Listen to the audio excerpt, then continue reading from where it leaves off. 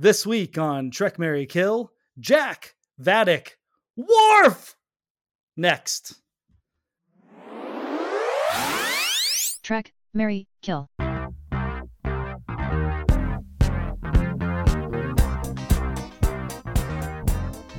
Hi, I'm Brian.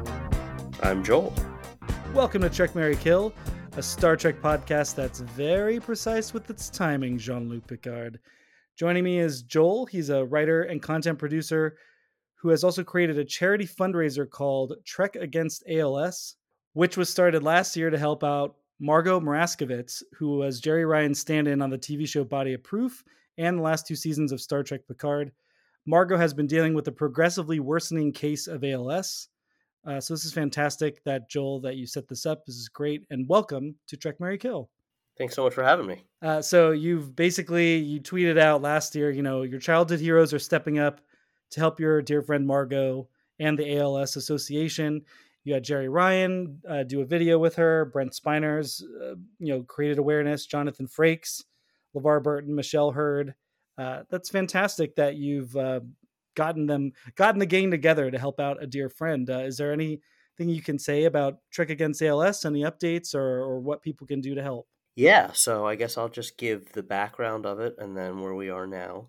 The background is that Margot came to my birthday party last August and actually emailed me right before she was about to leave to come and said, I have had this diagnosis. My speech is slurred.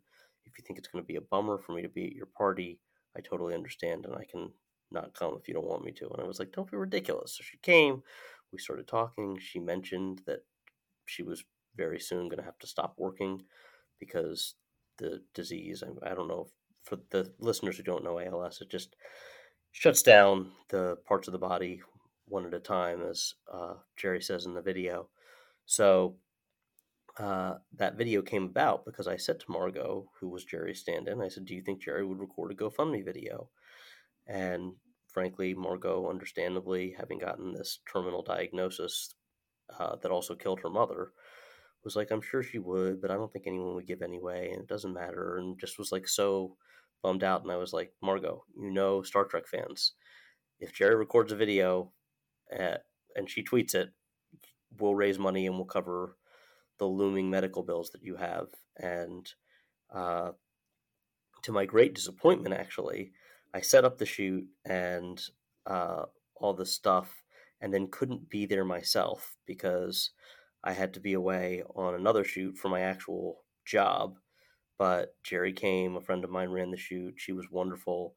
She said, do you think it would be beneficial if other people chimed in and did self-shot stuff? And we were like, yes, of course, that would be awesome. And she texted the others and they recorded, and then they sent it all to a friend of mine who edited it together, and we put out this video. And just yesterday, last night, crossed $200,000, which was our original goal, which is amazing. Fantastic. And we've decided to stretch it. Margot's condition deteriorated faster, sadly, than anyone really expected, and now is requiring 24/7 live-in care. So we decided to, while the money's still coming in, increase the fundraising, and anything that's left over after she passes will go to the ALS Association. Okay, so GoFundMe is the hosting site. Is there a direct link or anything that you want to mention? I'll put it in the show notes, of course, too. But if anyone's just listening, is there the GoFundMe? Does it have like a / Jerry Ryan? Yeah, no. So we got a URL for it, and it's trekagainstals.com. The video, if I say so myself, having edited it together and stuff, or co-edited it together, is really lovely, and the Trek people have been super lovely about it and retweeted it and all that stuff, and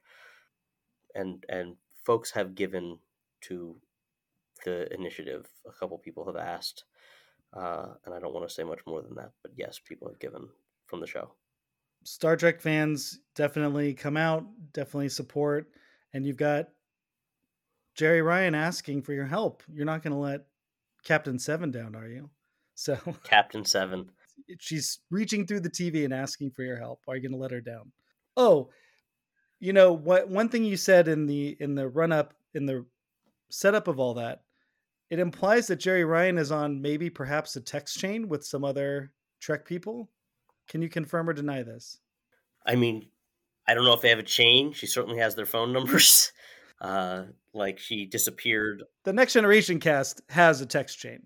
And so I'm definitely curious to know if the other shows have similar things. I'm doubting, as much as I love the show, I'm doubting Deep Space Nine has one. So I'm doubting that Yeah, that's cast true. really keeps in touch. But And I'm sure the original, the folks that are still alive from the original series definitely don't have one. That's right. That's right.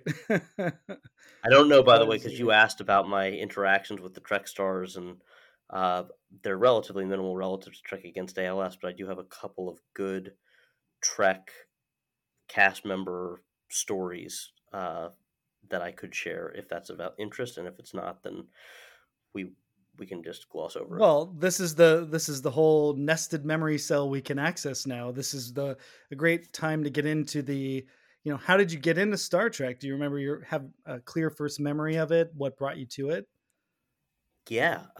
So my dad was a huge Star Trek fan, and I was a little bit young in the first seasons of The Next Generation, but the first episode of Star Trek that I watched was the season 5 into 6 cliffhanger, where they find Data's head in a cave in San Francisco, which I've rewatched recently and kind of found hilarious because they call the Enterprise back to be like, you should see this. And they don't like tell them why. Yeah. And I'm like putting myself in the position of like, if this were real, like, they'd be like, listen, you got to come back. There's something terrible. We're not going to tell you what it is. And then like they just like pull back a burlap cover, and here's the head of your third in command or whatever. And I'm like, Jean-Luc, forget tensions with the Romulans or what's going on with the Cardassians. We need you to come back to Earth. So... Well, we need you to come back to Earth, but not tell you why in advance. It's only once they're there that they're like, this is what we wanted you to see.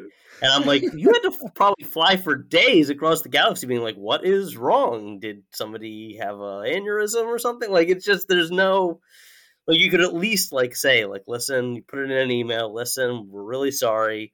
There's appears to have been some kind of temporal anomaly, and we need you to come back and talk about it. But none of that occurred to me when I saw it at the age of 9. I thought it was super awesome. It was the season finale, and then the previous season episodes were running all summer, every weeknight at 6 on Channel 20, and I watched every episode and like fully caught up in time for the premiere of season 6, and I just loved it. And from there, I was totally hooked. Started reading all the books.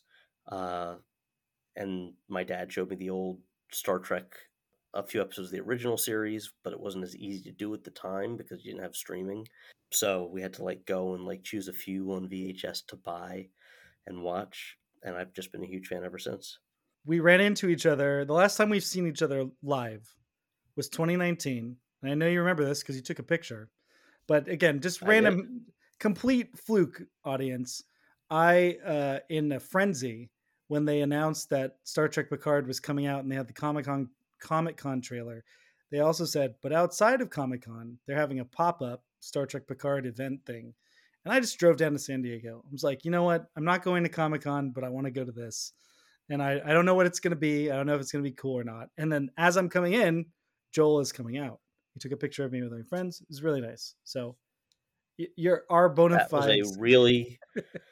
I have thought about that weekend a lot, and thought about it a lot during like the whole COVID episode that we have recently emerged from. But like that was such a fun weekend for me, out and about, and just like I actually spoke at that Comic-Con on one of the gazillion panels that they had, and walked the floor, and I'd never been there, and just was so...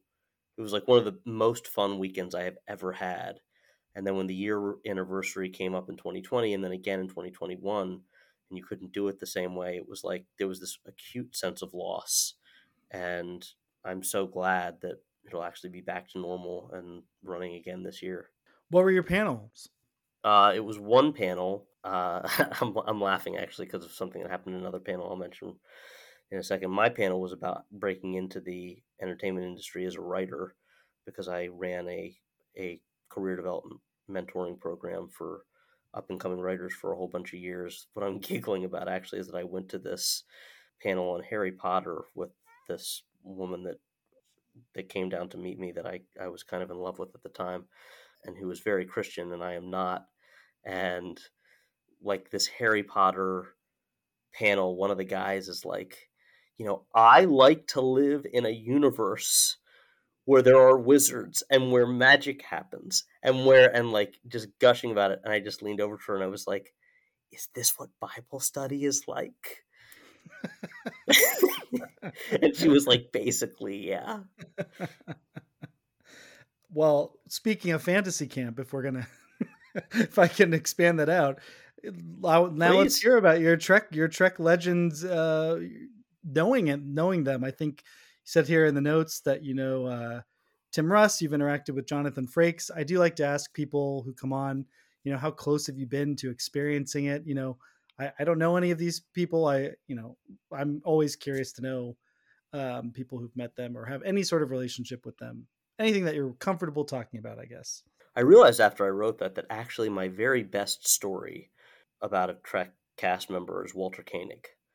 And that sadly, a friend of mine who was a writer died very suddenly in 2016.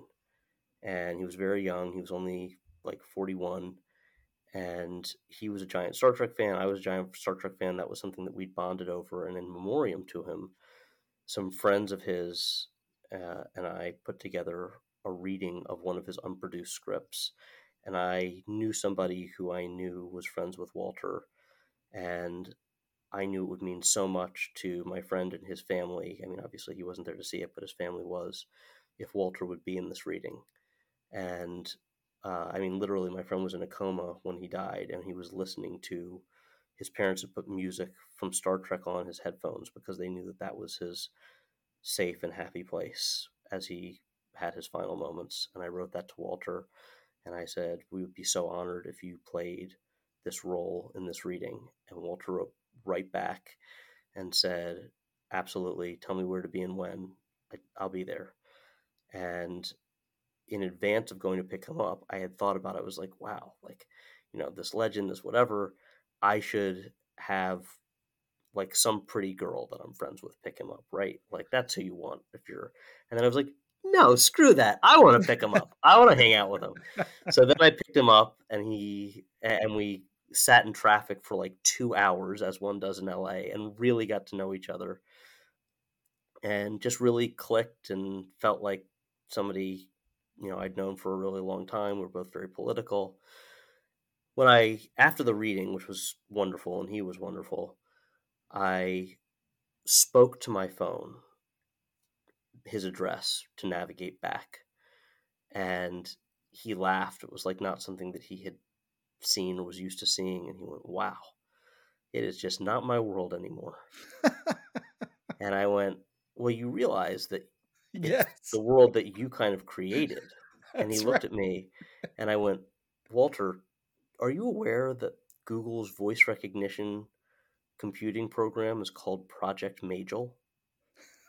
And he did not know this. And I mean, Majel Barrett was a friend of his, and they worked together, and he just had tears in his eyes, and he went, no, I didn't. And I said, Walter, this may not feel like your world, but you made it. And he just started to cry, and we drove home. It was just awesome. Joel, that's great. I mean, you touched his heart, and they've done so much for people like us over the years. That's wonderful. And he touched mine. I mean, the fact that he did this reading for in memoriam of someone that he didn't know, just because it was the nice thing to do, and did such a great job with it. I mean, he tore the house down. Well, that's going to be a tough story to top, but I think Terry Metalis and crew might try to do that by getting us to talk about the second episode of Star Trek Picard's third season, called Disengage, premiered on Paramount Plus February 23rd, 2023. written by Christopher Monfett with Sean Tretta, directed by Douglas Arniakovsky. Memory Alpha synopsis is this. Aided by Seven of Nine and the crew of the USS Titan, Picard makes a shocking discovery that will alter his life forever and puts him on a collision course with the most cunning enemy he's ever encountered. I don't know about that, Memory Alpha. But anyway, meanwhile, Raffi races to track a catastrophic weapon and collides with the familiar ally. It's Worf, everybody. She meets up with Worf. It's great. It is the one part of that episode that actually, or one part of that storyline in that episode, the B story, that actually is great. We'll get into that. I have issues with that B story in this episode. So at the end of the first episode, we discover that Beverly Crusher has another son, and we learn that his name is Jack, and he doesn't know who his father is, or more correctly, I never had a father. And then we find out that the big giant alien mystery ship at the end of episode 1 is being captained by Amanda Plummer. I mean Captain Vatic, and she really, really wants Jack Crusher for reasons unknown. And then, of course, the episode's really about Picard basically being in denial that that's his son. And yes, by the end, we find out it's his son. So is there anything before we get into the grades, Joel, that you want to mention before that doesn't necessarily fit into our grading scheme? When I was watching with my dad, my mom was like coming in and out of the room and was like, I think that's his son. And we were like, yes, we get that. Well intuited, Mom. Yeah, I mean, I guess in these mystery box shows, they stretch out certain obvious things for too long to try to get you to keep watching. And, I guess it's a good thing that they really jump into it right away with Riker saying like, hey, huh? Pretty similar, don't you think? And, to your point about the B plot, absolutely not the strongest part of the first half of the season, but I don't know. I'm a softie for the Raffi storyline, for the addiction element of the storyline. And so there was a big part of this that actually worked really well for me prior to Worf being involved, which, by the way, I don't know if you predicted this, but in episode 1, when she's talking to the text on screen, as soon as it says you are a warrior, I'm like, oh my God, it's Worf. Who else could it be? Okay, all right. So to me, I was like, well, also once you see the device of like, well, they're concealing somebody's identity. Yes. And there's a limit, like we know where Picard, Riker, and Beverly are, so that narrows it down to 4 possibilities. It's definitely not Troy. Yeah, okay, that's gonna be Worf. Yeah. We saw him in the trailer, so yeah, exactly. So all right, well let's roll into the grades then. Start with great scenes. There are 2 things that really stand out to me here. Like the truly great acting scene is the wordless acknowledgement between Beverly and Picard about who Jack is and the way that those 2 actors play it. And they don't have to say anything, and you just see the 2 of them going through it. I thought was beautifully done. And I give huge hats off to the writing and directing for that. And I'm so glad, and of course to the actors, but I'm so glad that Gates McFadden finally had a chance to like show what a fantastic actress she is with this show. And that moment really encapsulated that for me. Terry Matalas was interviewed in Collider. I'll be reading segments of it for all of our episodes because they're pretty candid. He said, I was lucky enough to do that before on another show for another big moment between 2 characters on 12 Monkeys. It was a key moment that happened with 2 characters. I remember the network in the studio at the time, they were telling me there's no way that can work. There's no way you can convey basically an entire conversation of dialogue with looks. Hold on, Terry. I'm pretty sure most of us have seen movies where you can do that pretty easily. Yeah, but I also know networks and studio notes. Yes. And I am so confident that, like, part of my issues with the Raffi storyline that we'll get to, I'm like, these are network notes saying, but you have to clarify. Yes. How are we going to know? It's my favorite thing to do is when a very obvious network note is coming in to just be like, let's see what they wrote. But to finish his thought, he says, but there's something absolutely beautiful about these 2 characters who haven't seen each other in decades. And she's been absent the entire episode because she's been in that cryopod. At the most intense moment, Riker brings her on the bridge and they lock eyes, and he, Patrick Stewart, Picard, knows it. It felt to me that it could work. I wasn't sure if I was going to get it past Patrick, but he went for it. He never doubted that it could work, and so we did it. That's a great behind the scenes. And he points out, like what would the scene have been with dialogue? Right. Jean-Luc, Beverly, is Jack? Yes. Like what are they gonna do? So yes, it was the right call. It worked out well. I thought that it was brilliantly done. I want to tell a quick short anecdote.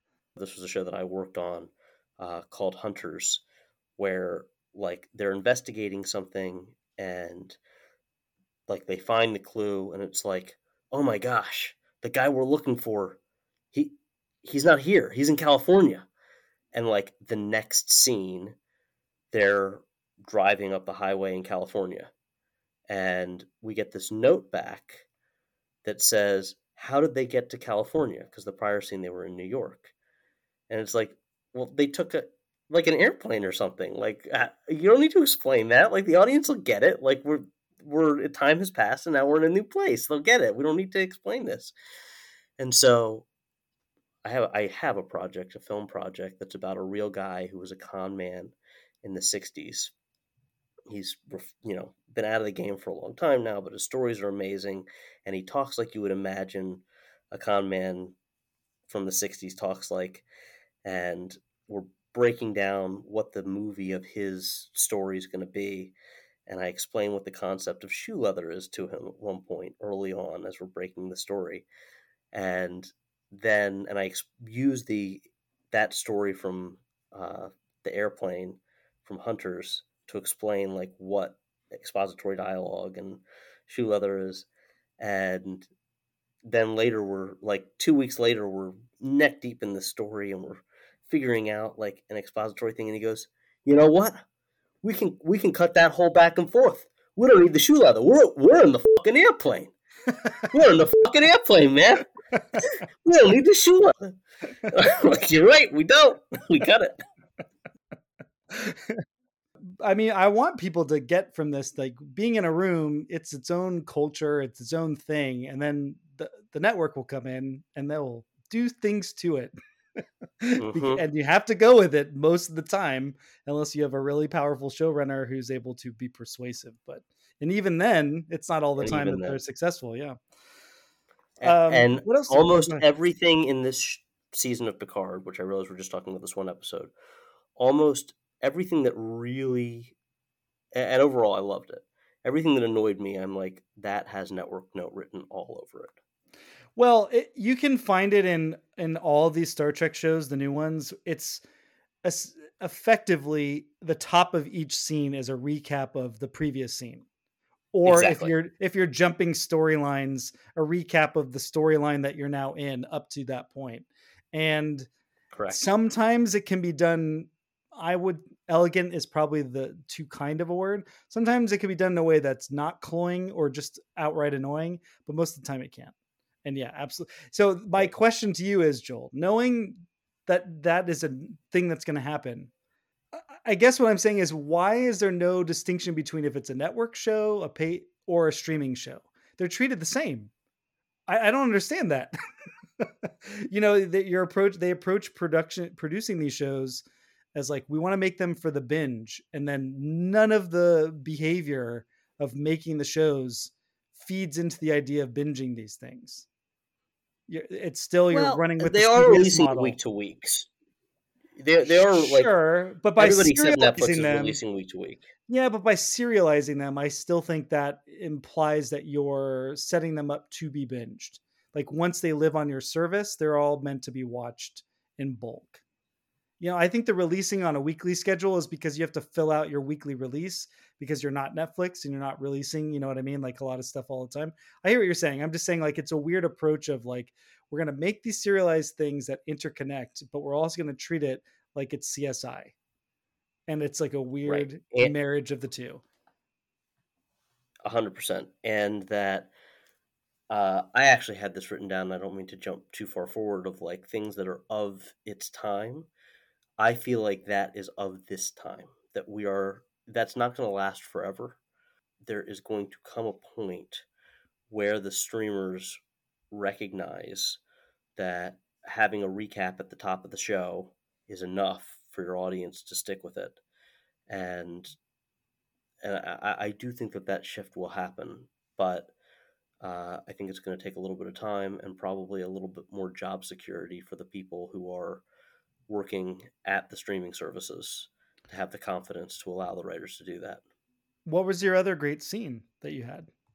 So the other great scene was it's a couple different things, like and they're all like the exterior space battle-y type stuff. When the Titan comes in and breaks the tractor beam, like flies in and boom, breaks the tractor beam, and then she throws a ship at the Titan, like that kind of effects driven or effects dependent storytelling was not available in previous iterations of Star Trek. The 90s Star Treks, like they just didn't have the ability to do that in the same way with effects. And it's just cool to see new battle mechanics and things like that are creative and that I've never seen before. And I thought that was just so fun. Like, yeah, that's cool. That would be like, and it just brought out the 9-year-old nerd in me all over again. Just like, I've joked with friends that my favorite part of content is when spaceships shoot laser beams at other spaceships. Content doesn't get any better than that. That is the best kind of content, and like this is the best kind of that kind of content, and I was very psyched about it. I liked the break up the transport or the tractor beam as well as a sequence, an action sequence. Nice heroic music of the Titan coming in. You had Shaw's cutesy line where they're like, "All right, bring those guys back," and there's actually 4 life signs we're detecting now, and he goes, "Bring them all on board. We're basically a hotel now." And then the business with the transport inhibitor, which we had seen Picard putting up on the Helios bridge before to prevent Jack from being beamed away, comes right back into play as like, "Oh, it's inhibiting the rescue now, you old man." But it gives Picard the hero moment of shooting them away. I just thought it was a nice little action sequence also to what you were saying. But I had several actually great scenes, and you can challenge me if you'd like. I'm feel like I can defend them. But the first scene with Raffi where she's talking to her handler and she's being told to disengage, and she's requesting an in-person meet and she's being told deny, and she feels like 117 people died, and if I had been faster, and she's blaming it on herself. I said this in our last episode, it's Michelle Hurd sitting in a chair by herself yelling at nothing, and she has to be convincing in that moment. And I totally understand, because I watched the first 2 seasons of Picard too, folks. I totally understand why the Raffi character may not be people's favorite, and there might be something kind of grating about the way the character goes. But they're recontextualizing her she's in Starfleet security, so she actually has agency or the ability to do something with her paranoia, whereas in the other 2 seasons she didn't. She was basically a loser, right? That was kind of at the end of the day, she was just paranoid and neurotic, and it went nowhere. She just aggravated everybody. But here she gets to do something about it, and she's always pushing, and she's very on mission and very focused. And I think Michelle Hurd, when directed well and given good material, she's able to convey a certain presence and power on the screen, which, growing up watching 90s Trek, that's all we got. Was like, does this actor have a screen persona at all that they can use? And so I like that. I thought it was a nice scene. Also, as a storyline, this B plot, it's really unclear how it's connecting to all the big stuff with this terrorist attack and all that. Raffi right now just feels like, remember her? She was on the other seasons of the show. So you have to kind of make it work on its own for the moment. And I think this is a good sequence, starting point for that sequence in this episode. I'm with you on where it goes, but I'll hold that for a second. I like the scene that leads me into my next great scene where Raffi goes and talks to her ex-husband, who just so happens to be on the same planet. They're on Metalis Prime. It's silly, but whatever. I'm going to go with it. It's fine. But she needs her ex-husband to help her be introduced to this Ferengi named Sneed, who had something to do with the guy who's being set up to been the one to do the terrorist attack. And he tells the whole story of season 1. Like, you confronted our son. He was weirded out by that. All he remembers is when you were in an addict, and she's trying to get him to introduce her to this Ferengi. And he says, "Look, I know what you're sounding like how you used to sound. I will either put in a good word for you with our son," meaning like she's cleaned up her life and she's working with Starfleet again. Which, Joel, I don't know why she'd blow her cover, but okay, we'll go with that. She's really trying to get in with the husband and say, like, I've cleaned up, everything's great. He says, I'll put in a good word, or put in a good word with our son, or I'll put in a good word with s3e to introduce you, but I won't do both. And as really generic as the conflict is, again, thinking about the previous 2 seasons of Picard, at least, like, that is such clear drama that was partially interesting because of how clear it was, and it played on what we knew about the character, that I liked it. I just dug it. And it's like, yes, of course she's going to pick staying on the mission. We know how it's going to go, but just to see the choice and see her have to play the choice, and him and the guy playing her ex-husband reacting to that, being like, of course, you junkie, you can't help yourself. Of course you're going to do this. I thought it all worked. That was great. Interesting. I'm glad it worked for you. I'm just saying, like, it was such basic drama that it's refreshing to see it on one of these new Star Trek shows, which sometimes forgets to do basic drama. So that was why. Yes, and I have, like, look, for one thing, Michelle Hurd recorded the most beautiful video for Margot. Like, I would never say an ill word about her, and I also, like, I have seen her do great stuff when she has the material on Picard. I also know people that worked with her on Blind Spot and talked about how amazing she was on that. She's not the issue. Having her, like, a whole scene of her doing expository monologue at a computer screen. I've now watched that scene twice. The third time that I watched the episode, I fast forwarded through it because I just couldn't do it again. Like, it feels, that whole scene to me feels like network note. Like, we're gonna have to recap, and like, having her do it on her own, it's bad enough when you've got 2 people recapping stuff they both know to each other. Having her do it, like, talking to herself, it just, like I said, glad it worked for you. To me, I just found it not, like, in an otherwise good episode, I found it a little cringeworthy. And then the scene with her ex-husband, I liked what they were going for with it, but to me it felt so compressed and rushed to do all that in one scene. I get it. It's not the point of the show. She's got to go and find s3e and get, like, go in with no plan and then have, like, screw herself and then get rescued by Worf. I understand that, but those scenes did not do it for me. The Shrike hails the Titan, and we meet Captain Vadic for the first time, Amanda Plummer. I think that's where she says good morning in the Sol system. I think it's morning. And Amanda Plummer jumps off the screen immediately. And it's incredible, and she's fantastic, and her villain is making smoking cool again, but also a sign of I'm a bad guy, because who else, you know what I mean?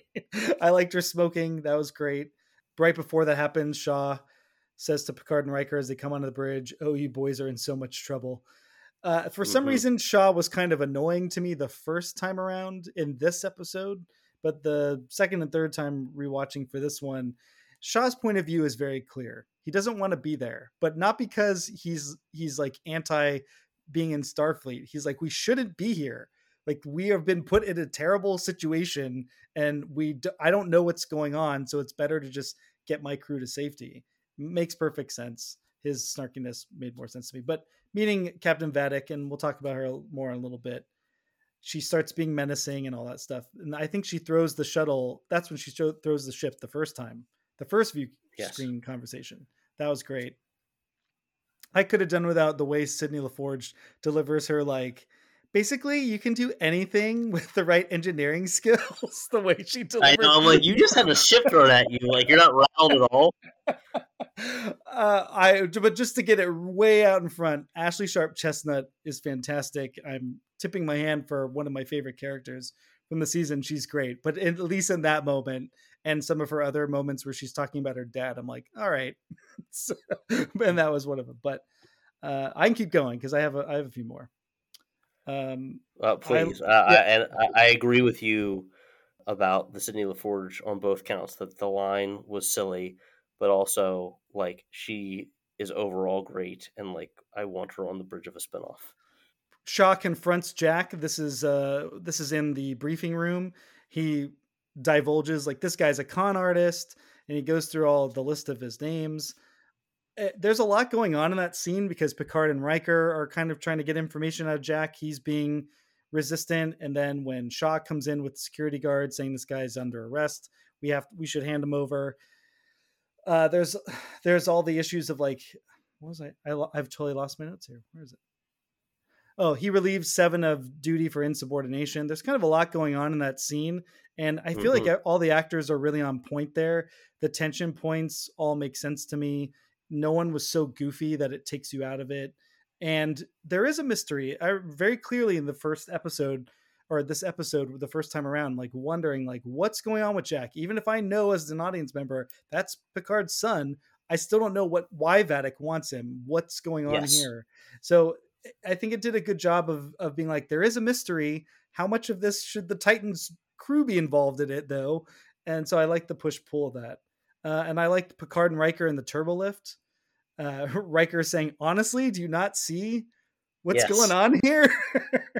and Jonathan Frakes just getting actually angry at Patrick Stewart or at Jean-Luc was great. And then Jean-Luc kind of gives him that brush off of like, Will, please don't speculate. I don't even Right. think he says please. I think he just will. Don't speculate, and it's just clear denial. And then that leads into Picard confronting Jack in the brig. I like the scene. I get if you don't, but I think it's a great scene because, well, first it's their first big scene together. I was able to imagine a similar scene happening in like TNG season 7. This doesn't quite happen in the episode where he gets his fake son, but it's a scene that's we've seen a version of before, and so it was interesting for me watching who's been very concerned with how frail Patrick Stewart has been in the run of the show, watching him in this moment because he's trying to play Jack tough. He's trying to jam him up to get him to confess the truth. The scene is also interesting in a few other ways. It introduces the Y-shaped corridor that they are going to reuse 90 times this season for the Titan. They built one hallway and it's got a Y shape, and they kind of film it from different angles and back Mm-hmm. certain things up to it. And so that was fun. That was introduced here. I think the writing is really sharp in it. The script does a lot of parallel writing though, which at times it kind of grates, but at other times it seems like on the page the whole script read almost poetically in a way. It's kind of summed up in the way Jack says, "Is anybody you know still the Mm-hmm. person you knew?" But there's a lot of that, like this and that, and saying the same word again, but having a different meaning for it. They do that a lot in the script. That really comes to a head here. I agree, and it works better in some places than in others. Yes, I yes. think when like the way that Jack says that is great. No, I think it's a great scene for Ed Speleers. I think more than anything else, I'm talking about it from Picard's standpoint, but for us getting to have any sense of Jack, and by the way, the episode starts with a flashback of him basically being Han Solo, and that it fell completely flat to me. It was kind of annoying when he's like, "Mon ami, aren't we freedom fighters?" Instead, it just seemed like he was coming on very strong, and he's doing that here too, but he's literally caged, so it sort of restrains all that energy into a person who's trapped right now. So it makes more sense Mm-hmm. that he's Yeah. coming so strong. And I don't know. I think it worked. I think the two of them worked well off of each other in this scene. Yes, I know that Terry Matalas said that he cast Ed Speleers in the role, even though he's a little bit old looking for it. You know, he's 34 years old in real life. The character is supposed to be 23 or 24 because he could go toe to toe with Patrick Stewart. And that just comes through so much in this scene for the first time in in such a powerful way. And then the two of them continue to have a really great dynamic throughout the show. I don't know what the Shatner means, but We'll like get there. We'll get some there. We'll of get there. We'll get there. uh because regardless of what you mean it to mean, like I actually thought that some of the mugging and the way that he says some of the lines and the bravado and the whatever felt very old school Kirk to me. And I love that. Yeah, they're definitely, I wouldn't say trying to figure it out, but they were definitely throwing everything at the character, at the role, at the audience of all the dimensions of Jack as quickly as possible, for sure. After this scene, though, I think the episode kind of takes a turn. That it's right after the scene that you've got the beheadings with Sneed, Jack breaking out of the brig, and then it's not really until that last moment where you mentioned with the wordless yes, it's your son, Hmm. and Vadek saying, because she's been giving them an hour time limit, she comes back and she says, what Shaw says, why are you doing this? Why are you changing your mind? And Picard says, because he's my son. And then Shaw realizes, well, okay, well, I'm not going to budge him there. And then Vadek says, how very precise with your timing, Jean-Luc Picard, and your answer. And then Patrick Stewart gets 10 years younger and he says, engage with joy and energy and oomph I haven't seen from him in a while. And it was great. It was a nice capper to the episode. I agree with that. It's funny watching this season, and particularly like that's one of the moments of the episode before with Riker, doing their Butch Cassidy kind of thing, and then other things later in the season that we won't talk about. That I was reminded of something that I've given the advice to a lot of up and coming writers, which is that people will tell you the most important thing is great characters, and that is only kind of true.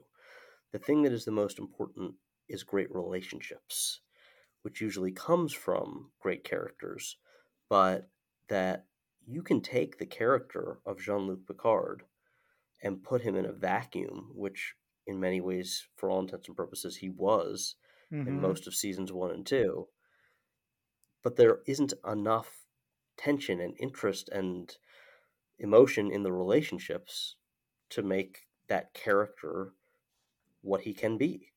And that once he's back in an environment with these other people with whom he has these relationships, all of a sudden it's like, there's Jean-Luc Picard, because people are defined by their relationships.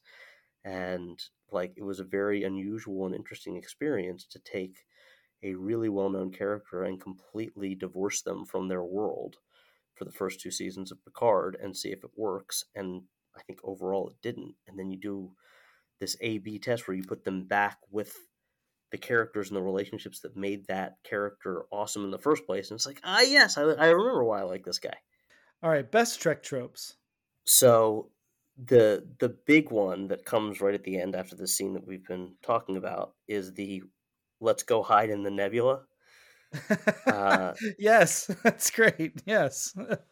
It's so funny to me, and I was watching this with a couple friends who had not seen much Star Trek. They watched the first episode with me. I was living with them at the time. They watched the first episode of Picard with me, and they were like, "Wow, that was really good. Like, we want to see something older." So then we watched Wrath of Khan and Best of Both Worlds. And in both Wrath of Khan and Best of Both Worlds, I had not thought about it. I hadn't watched either of them in a long time. They go and hide in the nebula. And then at the end of this episode, it's like, we're going to go hide in the nebula. And I was like, yeah, they're playing the hits.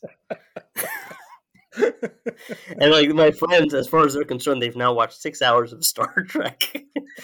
And they're like, do they always hide in the nebula? And I was like, I think that they're doing it in this as an homage to what has come before.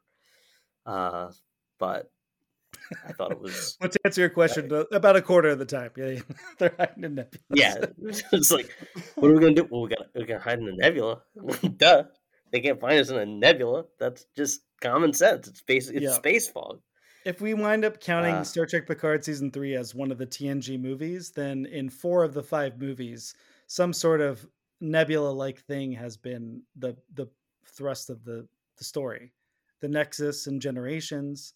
First Contact, you don't have that, unless you want to count the temporal wake, which you shouldn't.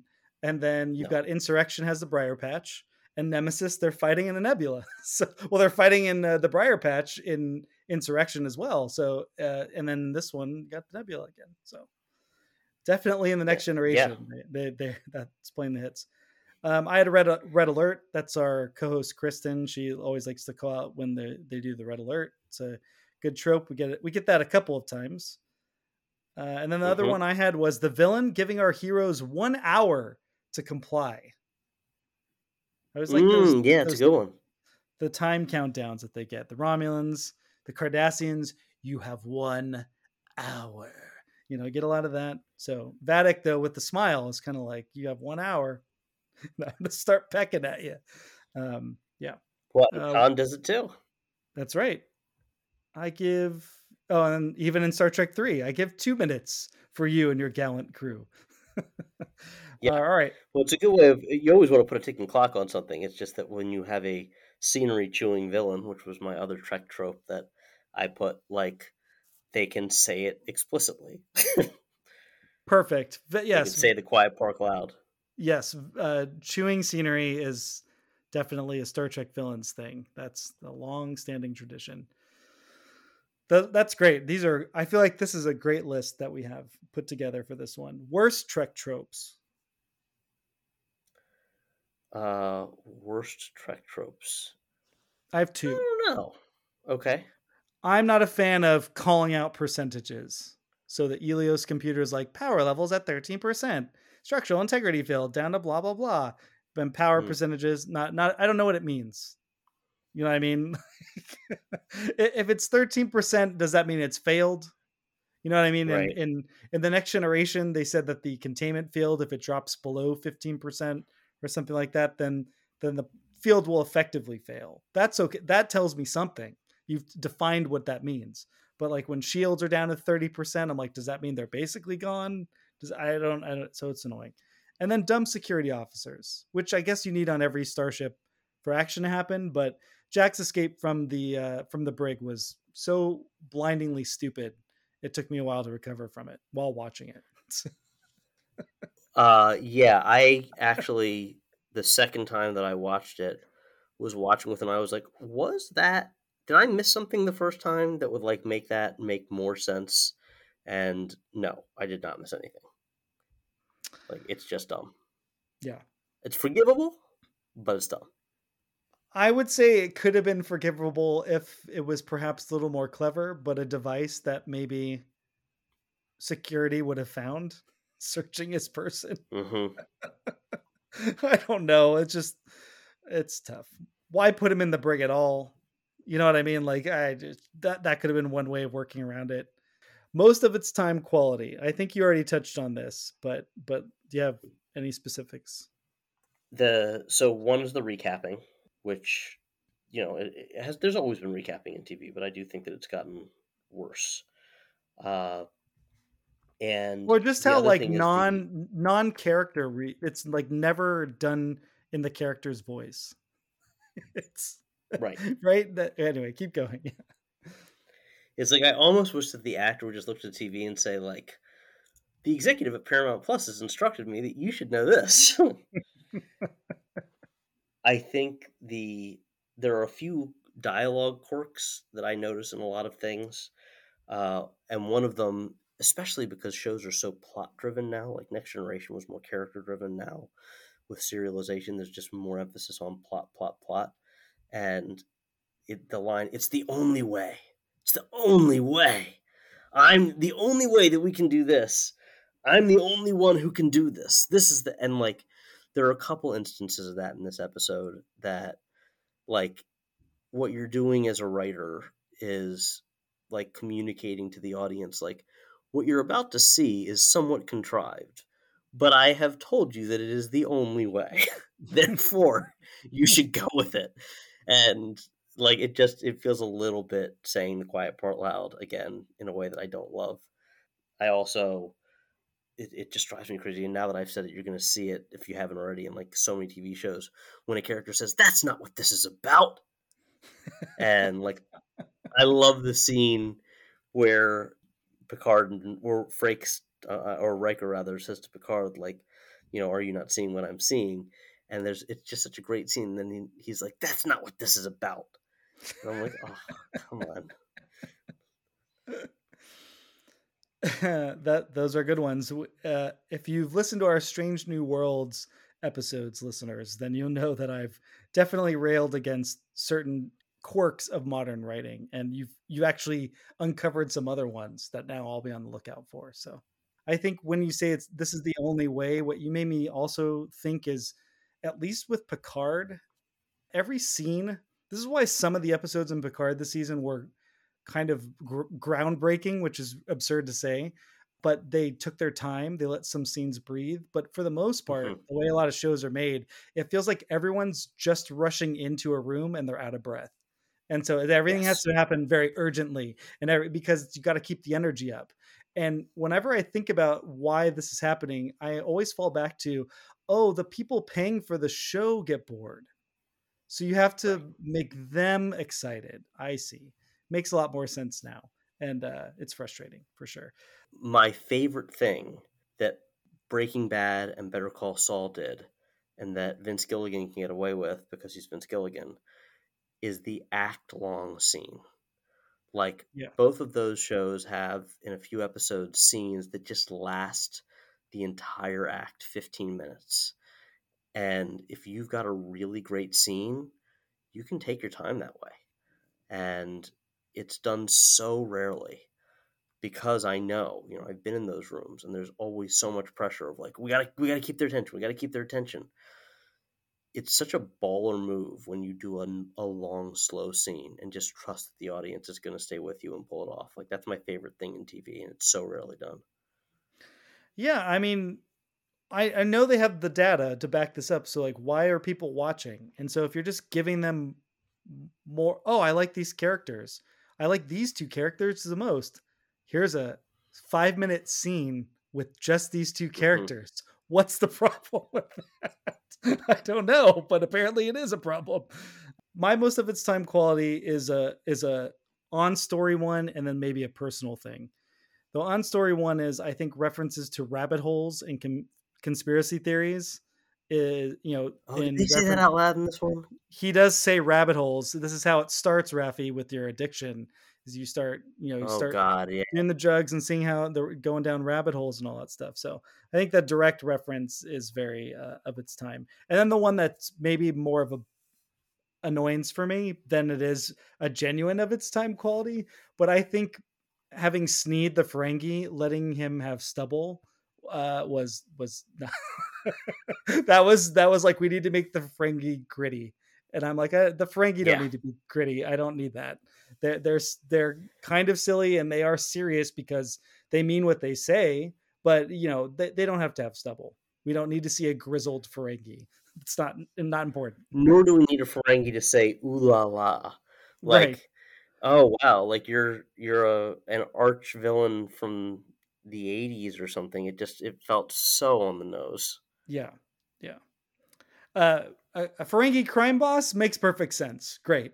Totally. Good idea. Solid. Modernizing him to comport with 21st century ideas of what a futuristic alien space boss would look like. Which, by the way, that's the update. They're not trying to make him look like a criminal guy in the 21st century, but what people living in the 21st century project a Blade Runner esque future alien would look like, which is Yep.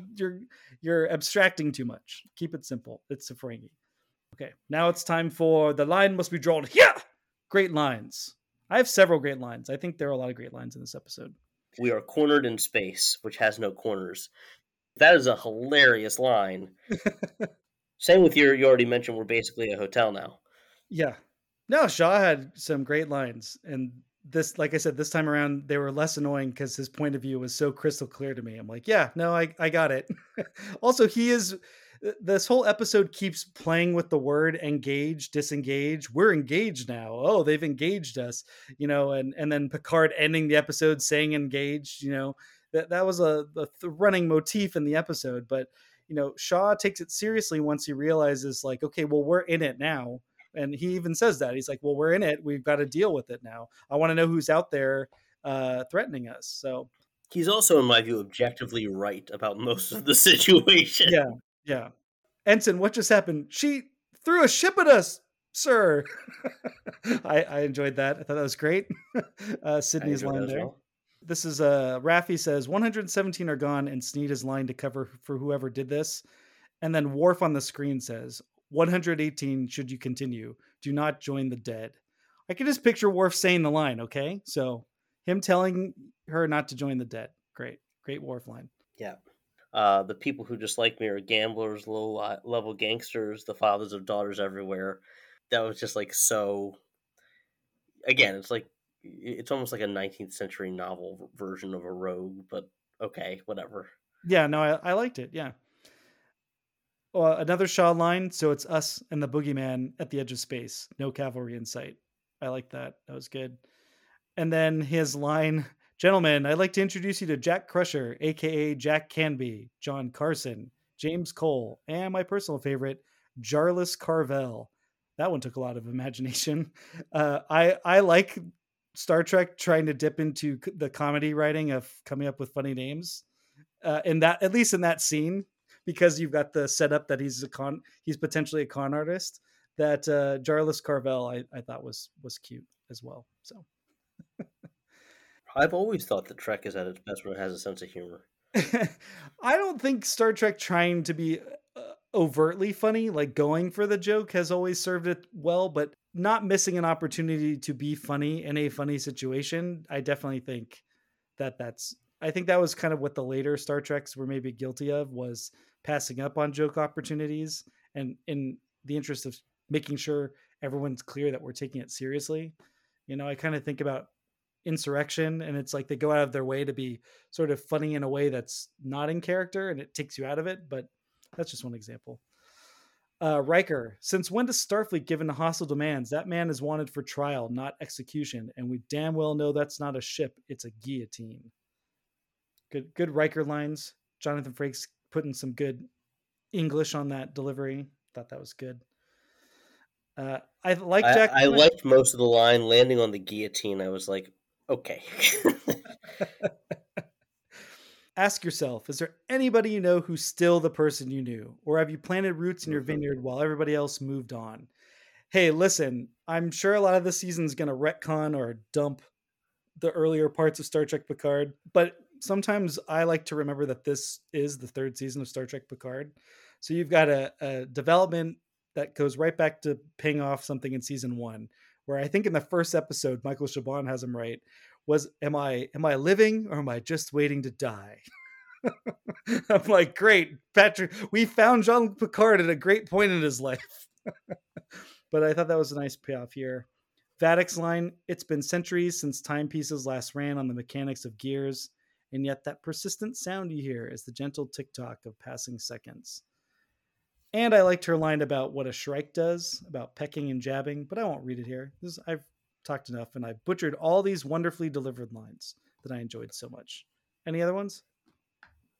No, but I think to go back to your previous point about this being the third season of Picard, I've had a lot of issues with Picard as a show, and story arcs that don't make a whole lot of sense, and blah blah blah. But I think starting in this episode, and onward through season 3, I think that they did a really good job, and starting in that scene particularly, of integrating the Picard who was from the Next Generation with the Picard that we saw in seasons 1 and 2 of Star Trek Picard, who often did feel like a little bit of a different character to me, but that by the end, like as they go through this, the way that they tell this story, I can see how like the old Picard is still in there and how those two things weave together and create a fuller character. And so, in a way, I feel like starting with this episode and throughout the season, they did a really good job of kind of retconning a lot of stuff that wasn't great, in my view, in seasons 1 and 2. Yeah, good point. All right, the Anton Caridian Award for Best Performance. Oh, Amanda Plummer. Yeah, that's who I had. Like, she's whoa, captivating. come on. Yeah, she's fantastic. Terry Metalis said in his comments that they didn't shoot her until the end of the season. So they didn't Hmm. know how Vatic was going to play. She didn't come in, I don't think, until episode 5 or 6. So they didn't know, like, literally how any of this was going to work. And then I guess minute 1 in Video Village, when she starts delivering, because most of her initial stuff is just on that view screen. So she's just talking into a camera. But apparently they all started hugging each other in Video Village because they were like, oh, this is going to work. And then, to her credit, she, maybe to her credit, but also maybe to some frustration, she never gave the same performance twice. Have you seen any interviews with her? Like, I did a little Google for it because, like, I don't know. I've seen her in a few different things, this Pulp Fiction, over the years, but, like, I don't know what her, Oh, who Joel, she actually is. What a great question. No, she exists completely on screen for me. So I Married an Axe Murderer, Pulp Fiction. There's definitely a couple of other things I'm forgetting right now, but that's it. I don't know what she sounds like IRL. I don't know any of that. Well, it sounds like you don't want to know, which is different from me, who I'm like, who is this person? Well, sometimes it's just nice to let the mystery be. So that's That's fair. That's fair. the Shatner. So the Shatner is not necessarily bad acting, quote unquote. I don't think Shatner's a bad actor. So the basis of it is, in the original series, they had 5 or 6 day shooting schedules for some episodes. And so Hmm. Shatner just had to go for it because there's no time to direct. There's no time for like more than 1 or 2 takes. So you just have to go for it. A lot of our guests have been able to say like, well, I think this person really went for it and it worked for me. I tend to stick more towards like, they went for it and it didn't work for me, but I'm interested to hear what you have to say. So, given the ambiguous nature of the prompt, I had thought of like a couple different interpretations and had different answers for them. And so I would say, like, with the version that you've just said, the version that worked for me was the both Amanda Plummer and Ed Speleers really just like going for it and giving big, bold, immediately registers with you as a viewer performances, and I loved that. And I think then those are great choices. I had Amanda Plummer also for my Shatner, but let's for a minute compare the two because you just put them both. Why not just do? Why not just do both of them? Because maybe there's a conversation here. Did both of okay, them, because you're totally right about Ed Speleers, but did one succeed a little bit more than the other? And on this basis alone, it seems like Ed Speleers had the harder job. that's true. Did he nail the harder job? I actually am. This isn't a spoiler, folks, but like I think this role is incredibly difficult and almost unfairly written because he is a purely reactive, in backed into a corner character who's at least the eighth Yeah, most.